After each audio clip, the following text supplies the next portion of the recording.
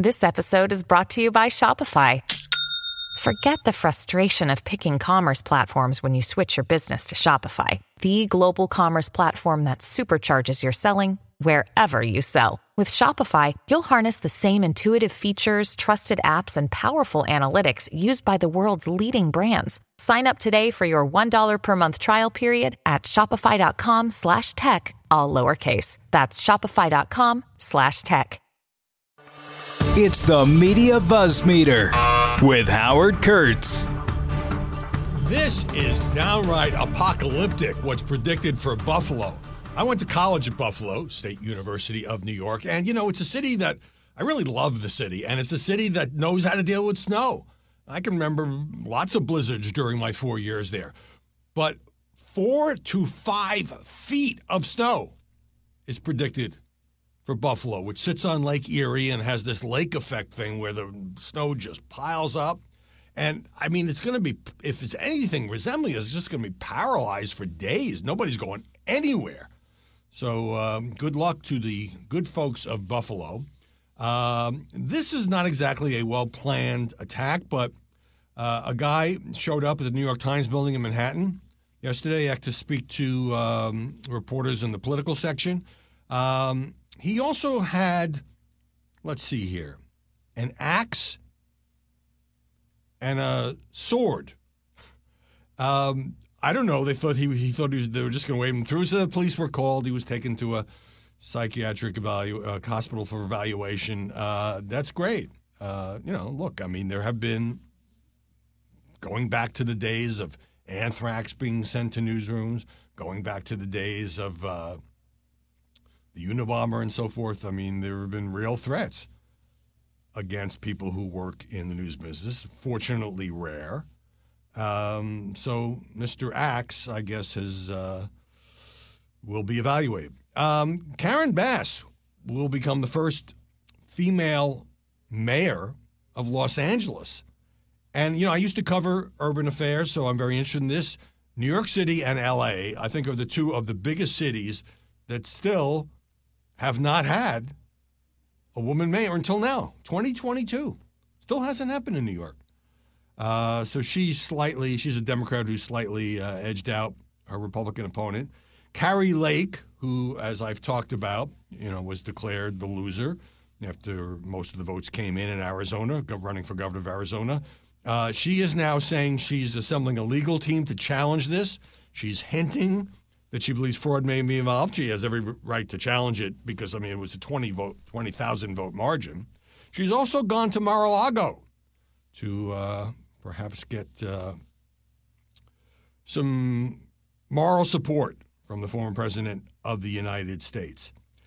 Before we get down to our top five, this is sort of the lightning round portion. Oh, let me say, it's Friday, folks. Hope you have a good weekend coming up. We are, in fact, I just finished telling my staff we got to make this change to Media Buzz as we try to keep up with everything, including the complete mess at Twitter, which we'll talk about a little later in the podcast. Now,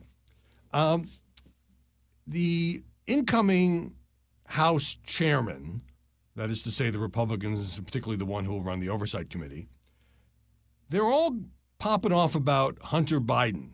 We're going to pursue Hunter Biden. We're going to subpoena Hunter Biden. This is really about Joe Biden. And I'm not saying they don't have a right to do it. And I'm not saying there's not fodder there. I mean, what Hunter Biden did was sleazy influence peddling to the degree to which his dad, as vice president, may or may not have known or acquiesced, whatever. Okay, that's what opposition parties do. But to talk about it on the very day that the GOP win in the House was certified or projected by news organizations, I just think is awful timing. I mean, the Republicans ran and said that they had an agenda and they're going to take on the problems facing America. And now all the headlines are about Hunter. Maybe do that a little closer to January. It just makes it seem like, it's their top priority. They can't wait to get at it. Meanwhile, Kevin McCarthy, who wants to be Speaker, who's got to get more support from his hard right flank, if he's going to realize that lifelong dream, is reported to have been negotiating and talking with Marjorie Taylor Greene, who's going to have a lot of influence in this next Congress, about doing some sort of oversight on the treatment of the people who were arrested in the Capitol riot on January 6th. Seriously? I mean, it's being cast as the politicization of the Justice Department. Okay. That is a fair subject. But people who were arrested, I mean, we just had an election in which election deniers and those who are hyper-focused on 2020 kind of got repudiated.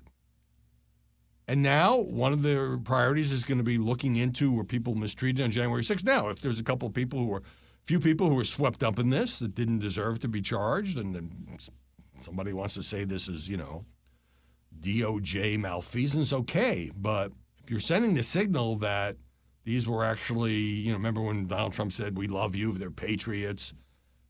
Patriots don't attack police officers. Patriots don't try to storm the Capitol in order to block the certification of a duly elected president. So just wanted to touch on that. All right, let me get down to story number one. So the Nancy Pelosi story, stepping down from the leadership, remaining in the House, was just breaking when I had my podcast deadline yesterday. So I went back in and added it because I care so deeply about you, the listeners, that I wanted you to have the latest information. So I got some of that in, but I want to talk more about it. What's fascinating is it's almost like it was all orchestrated. So, look, I'm sure it was a tough decision for Nancy Pelosi. By the way, is getting a lot of praise, even from people who politically disagree with her, for her amazing career. I heard Robert Gibbs, who was one of Obama's press secretaries, saying, the Affordable Care Act would not have passed had it not been for Nancy Pelosi. She is a fighter. She is, of course, a partisan. She has been in Congress for 35 years. She is the first female speaker. But beyond that, I mean, she's tough. So within 2 hours of Pelosi making that speech on the floor, there was this whole media guessing game, as you'll recall. It all seemed to fall into place. Steny Hoyer, who is either an octogenarian or on the verge of becoming one, the number 2 Democrat in the House, said he would not seek re-election. And then, not as a House member, but as a member of the leadership. And then Jim Clyburn, an octogenarian, very influential, said that he would not seek a leadership post. So they all cleared the way for the new generation, the next generation of Democrats to take over the House, meaning they're basically going to throw their support to Hakeem Jeffries. Here's a New York Times piece because he's a New Yorker. He represents a plurality black district, lives less than a mile from Chuck Schumer in Brooklyn, currently the number 5 leader in the House. He is described as having crafted the messaging plan for the midterms, heavy on pocketbook issues like health care and taxes. Big critic of Donald Trump, no surprise there. Who Hakeem once called the Grand Wizard of 1600 Pennsylvania Avenue. He was one of the prosecutors during the first House impeachment trial of Trump. Son of a middle-class social worker and a caseworker in the city, and often pairs his suits with sneakers. So the importance here is there has never been in either party a black member leader. In other words, the House Speaker, or the Senate Majority Leader, or the House Minority Leader, or the Senate Minority Leader. Never been a black person, 2022. So this would be another trailblazing development for a party that obviously depends heavily on black votes. He never even actually sort of came out and campaigned for it. I'm sure he did behind the scenes. And he's praising Nancy Pelosi, and I guess that's how you do these things. Now, in a related story, Washington Post is reporting that Speaker Pelosi, soon to be non-Speaker Pelosi, says that in the aftermath of the attack on her husband, Paul Pelosi, which obviously must have been just the most traumatic event since the guy went there looking for Nancy, and even though he's pleaded not guilty, I mean, look, he's basically confessed. She says that the kind of trauma that she's dealing with is kind of like survivor's guilt. And just, this got so caught up in the politics of it and the conspiracy theories about it and some Republicans making jokes about it. And just remember now that these are human beings, something we so often forget in political combat.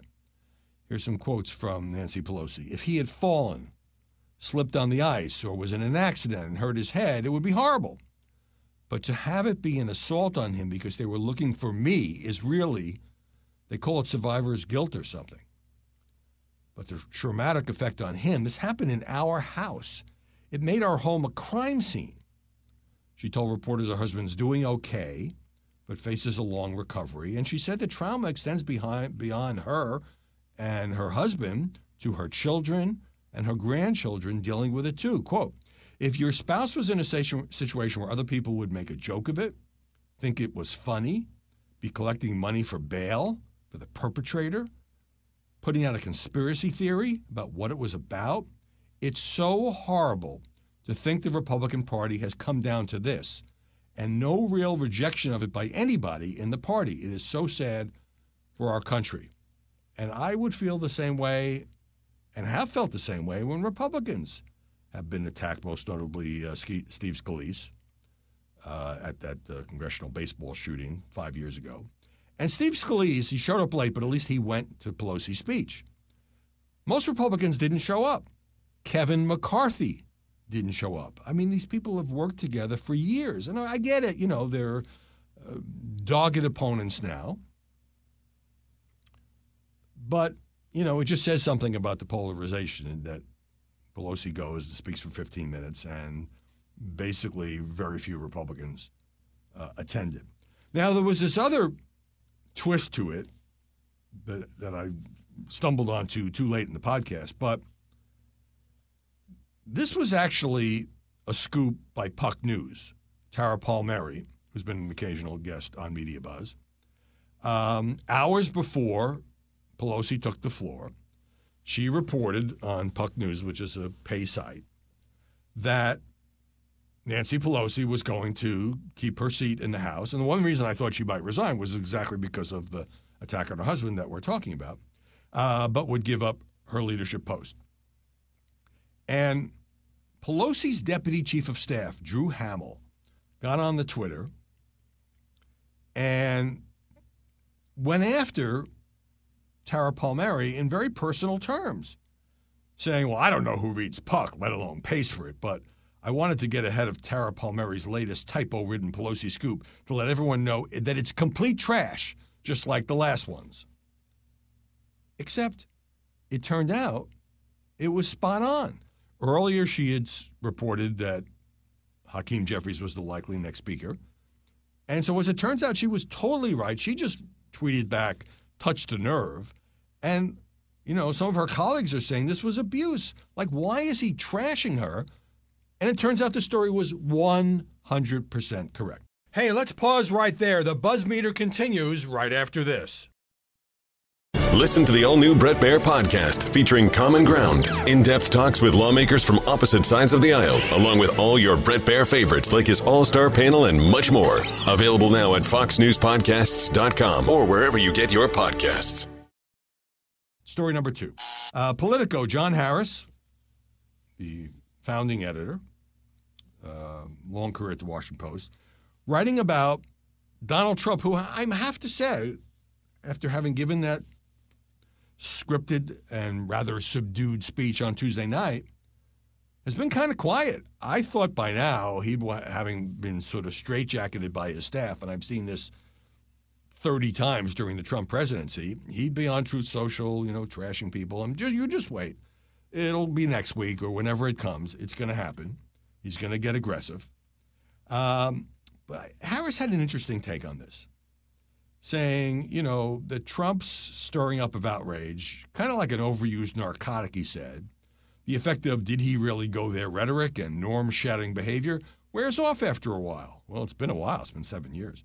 It is true also that Trump has been more innovative than many imagined possible in forever finding new lines to cross. But, says John Harris, the way that Trump and his movement would lose steam would be when Trump loses his capacity for delight. Now, you might say that's an interesting word or a weird word to use. It used to be, and I can remember this, and remember, I've known Donald Trump since 1987, and I've seen all sides of him, that even people who found his politics and character repellent could find something enlivening in his performance. Trump in his earlier days was funny. He knew it, and he used it. Yeah, he had that, that sense of comic timing. At a minimum, there was no doubt that he was vastly entertaining himself.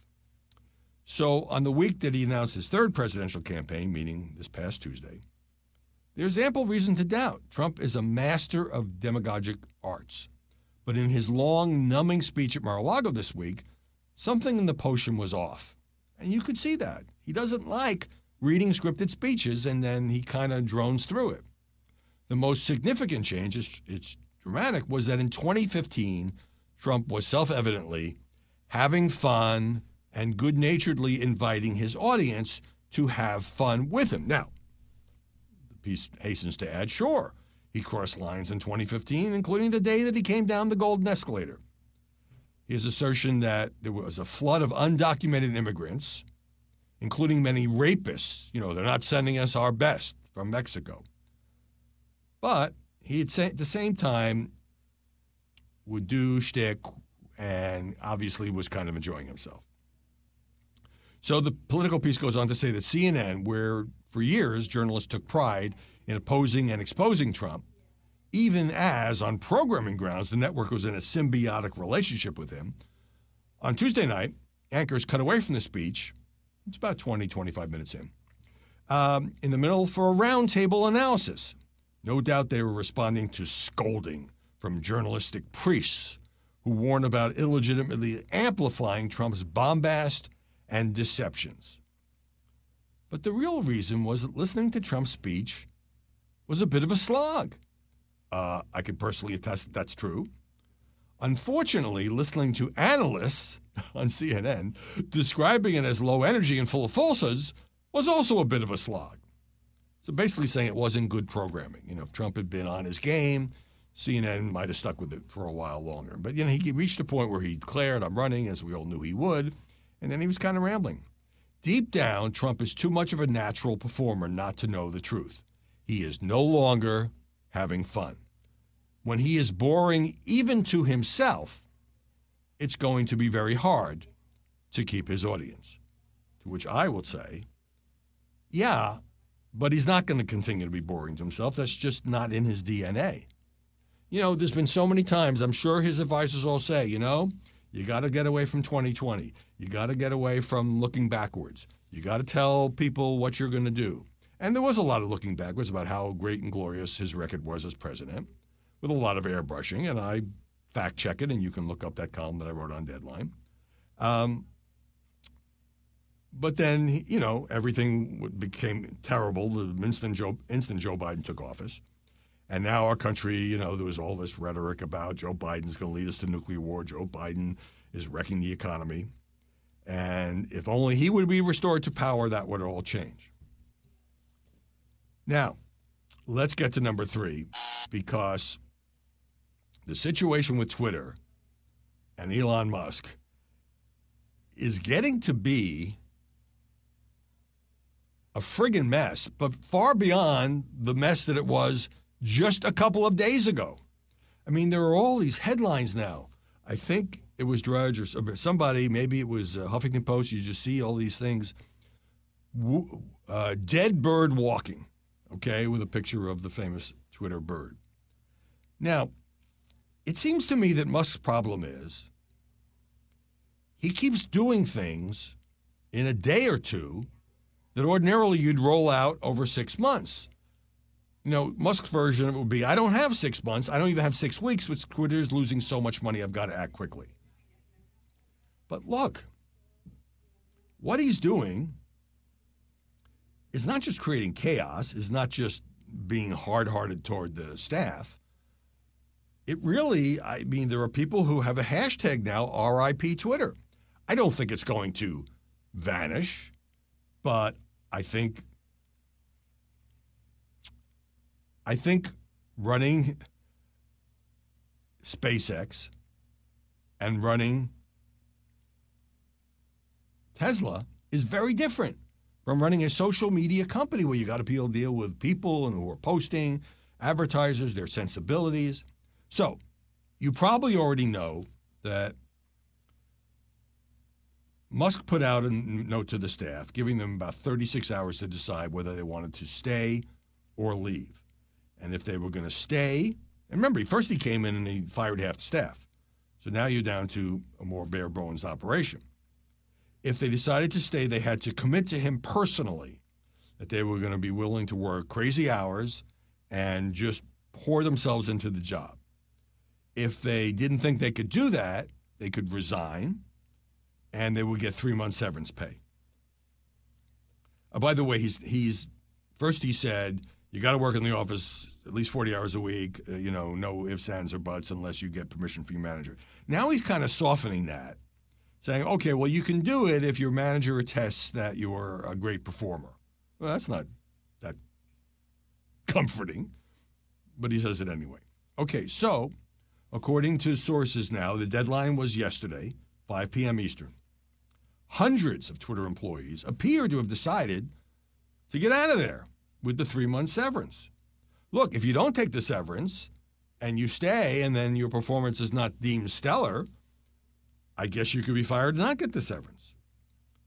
Twitter also announcing that it will close the office buildings and disable employee badges until Monday, because now Musk is said to be worried that some of the people who have lost their jobs or decided to bail might come in and do some damage. I mean, wow.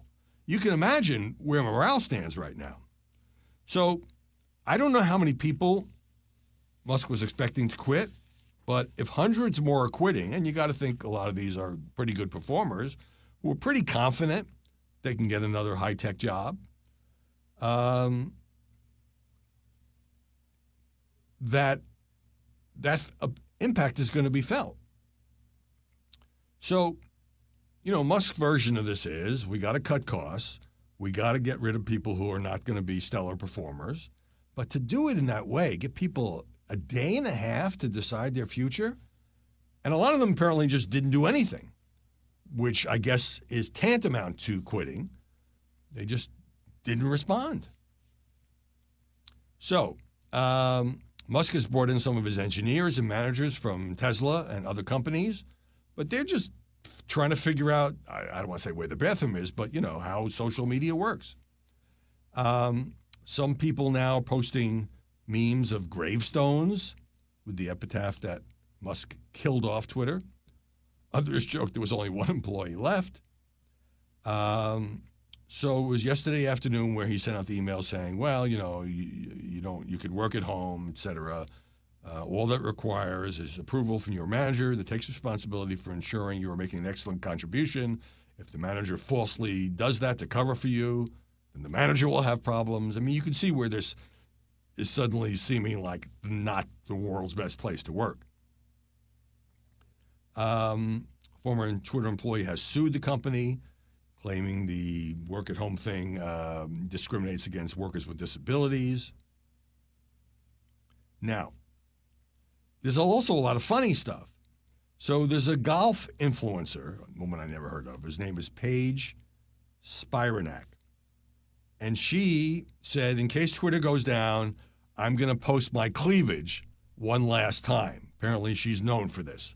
So in an effort to fully report these stories, to bring them to you, I went and checked this out. And indeed, there is her cleavage.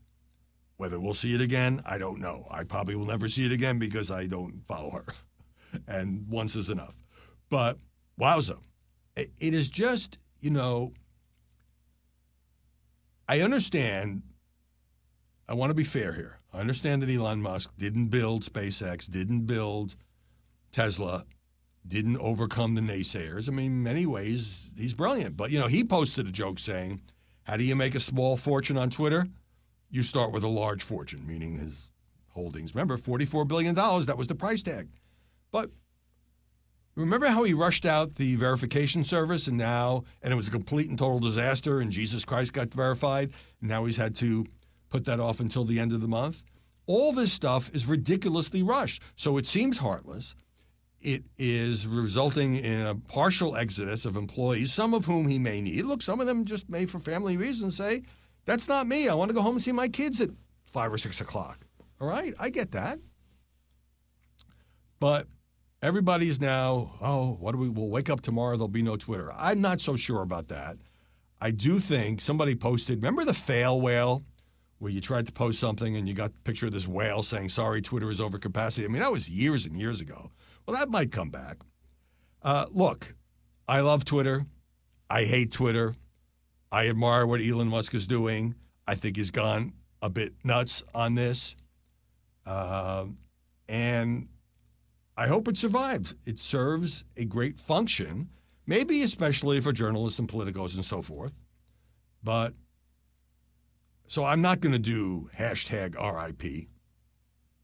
But I am going to keep watching it very closely because it changes every 2 hours. Hey, let's pause right there. The buzz meter continues right after this. All right, number 4, an equally fascinating business story. I mentioned this the other day after having vowed that I would never talk about crypto on this podcast because it was just too bizarre and I didn't understand it and the whole thing seems like a house of cards to me. So you'll recall that Sam Bankman, what an appropriate name, Sam Bankman-Fried, has been kicked out of the company that he founded, FTX, which has completely and totally collapsed into bankruptcy. And also, we're learning more and more about how much he catered to the media. I mean, it was really a symbiotic relationship. Not only was Bankman-Fried on the cover of Forbes, on the cover of Fortune, but he also got pretty puffy profiles in the New York Times and Politico. And then he started giving money to media organizations which were favorably portraying him. I'm not saying that's the reason, but of course it doesn't hurt, right? It's like chicken soup. So that included money to ProPublica. That included giving money to Vox, which a Vox employee did a sort of an interview over text with this guy who personally lost, I don't know, an $8 billion fortune. And he thought it was off the record, and he said, F regulators. That was just bad PR. I had to say that regulators were important. But the Vox person considered it on the record and published it. And so now the guy has been brought in to help deal with the aftermath of the disaster, who also dealt with the collapse of Enron when that turned into this huge accounting fraud scandal way back in 2001, is named John J. Ray III. And he came in, took a look at the books, and he was just horrified. He said that he had never seen such a complete failure of corporate control. He listed a whole series of unacceptable management practices, including the use of an unsecured group email for access to sensitive data, and the financial information was deeply untrustworthy. And this guy knows how to do this. It's his job to sort of salvage what he can of this collapsed, bankrupt company. Quote, from compromised systems integrity and faulty regulatory oversight abroad to the concentration of control in hands of a very small group of inexperienced, unsophisticated, and potentially compromised individuals, this situation is unprecedented. And he said this in the bankruptcy court filing in Delaware. He described lots of stuff, including the use of software to conceal the misuse of customer funds. Because that's what's being charged here. Like that they made all this money, they took it from their customers and used it on themselves or for a related company, which I'll get to in a second. There was a total absence of independent governance between FTX and Alameda, which was this other company that Bankman-Fried founded that was also run by his girlfriend. I mean, this is just an incestuous mess. The FTX group did not keep appropriate books and records with regard to its digital assets. Alameda made loans totaling over $3 billion to Bankman-Fried and an entity he controls, and about $600 million to two other FTX executives, because they were all a group of friends that kind of lived together. So Ray says he's secured about $740 million worth of cryptocurrency belonging to various parts of the business. You know, some of this will be used to, I guess, pay back people who lost, but can you salvage enough money to pay back all the people who lost their shirts and a whole lot of other articles of clothing by investing or having their crypto holdings be stored at FTX? Clearly, this is rippling through the entire cryptocurrency field. This is a good tidbit. They don't have lasting records because Bankman-Fried relied on communications platforms that were set to automatically delete messages after a short time and told his employees to do the same. So what is this? It's on Snapchat where it automatically, you're running this multi-billion-dollar company based on these sort of ephemeral digital assets, all because you didn't want anybody to know about it. You didn't want anybody to know the secrets. Okay, number 5. Okay, everybody that I talk to, at least of the female persuasion, is talking about Taylor Swift and her concert and what an absolute debacle the entire thing has become. It's absolutely incredible. So there is unbelievable demand for this tour that she's going on. And, I mean, women have gotten online, were promised if they had a certain credit card, if they belonged to a certain preferred group, they would be able to get tickets. They would get preference. And that didn't happen. And people waited for hours and hours, and then they signed back on, and you could see, like, you have a 3-hour wait, and 3 hours later you have a 2-hour wait, you know. Ticketmaster ran this. Ticketmaster is becoming under all kinds of heat. The Tennessee Attorney General is investigating. The Senator Amy Klobuchar has sent a letter to the CEO saying this is absolutely horrible management. This is all a fallout of when Ticketmaster merged, it's about a decade ago, with Live Nation to essentially control this monopoly.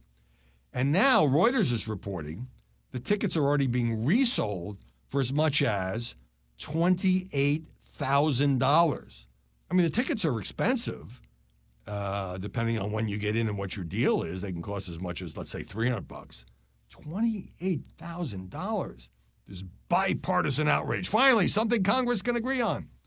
Now, Ticketmaster is all, well, you know, I mean, she's just so popular. How are we to know that it wasn't our fault?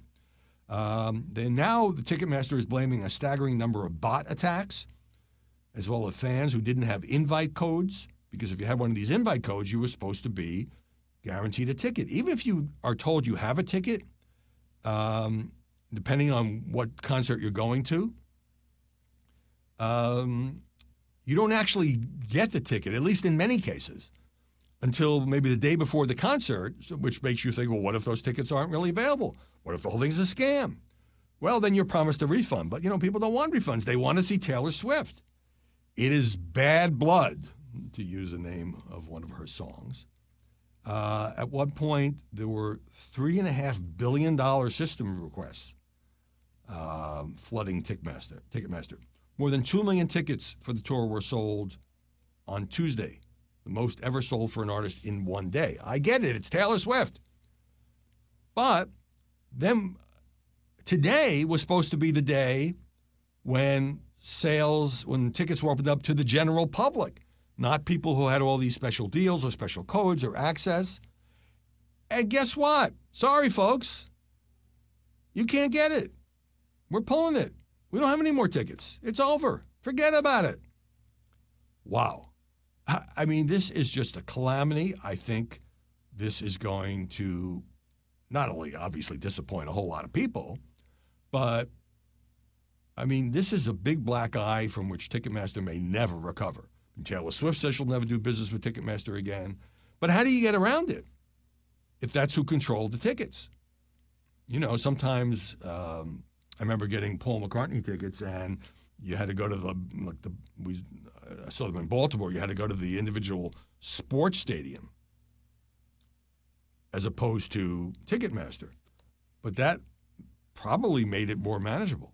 So to sum up, it's a friggin' mess. So many people are disappointed. So many people are frustrated. So many people are going to pay huge amounts to scalpers to get these tickets so they can see Taylor Swift. And, you know, I mean, this doesn't make Taylor Swift look good either. She's upset. Everybody's upset. But let's end on a lighter note. Those of you who get to go to the concert will probably enjoy yourselves. So once again, hope you have a great weekend coming up. I would be very grateful if you'd subscribe to this podcast. I enjoy this time with you together. Media Buzz, Sunday morning, 11 Eastern on Fox. See you Monday with more BuzzMeter.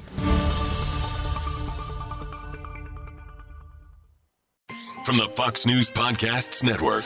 I'm Ben Domenech, Fox News contributor and editor of the Transom.com daily newsletter, and I'm inviting you to join a conversation every week. It's the Ben Domenech Podcast. Subscribe and listen now by going to foxnewspodcasts.com.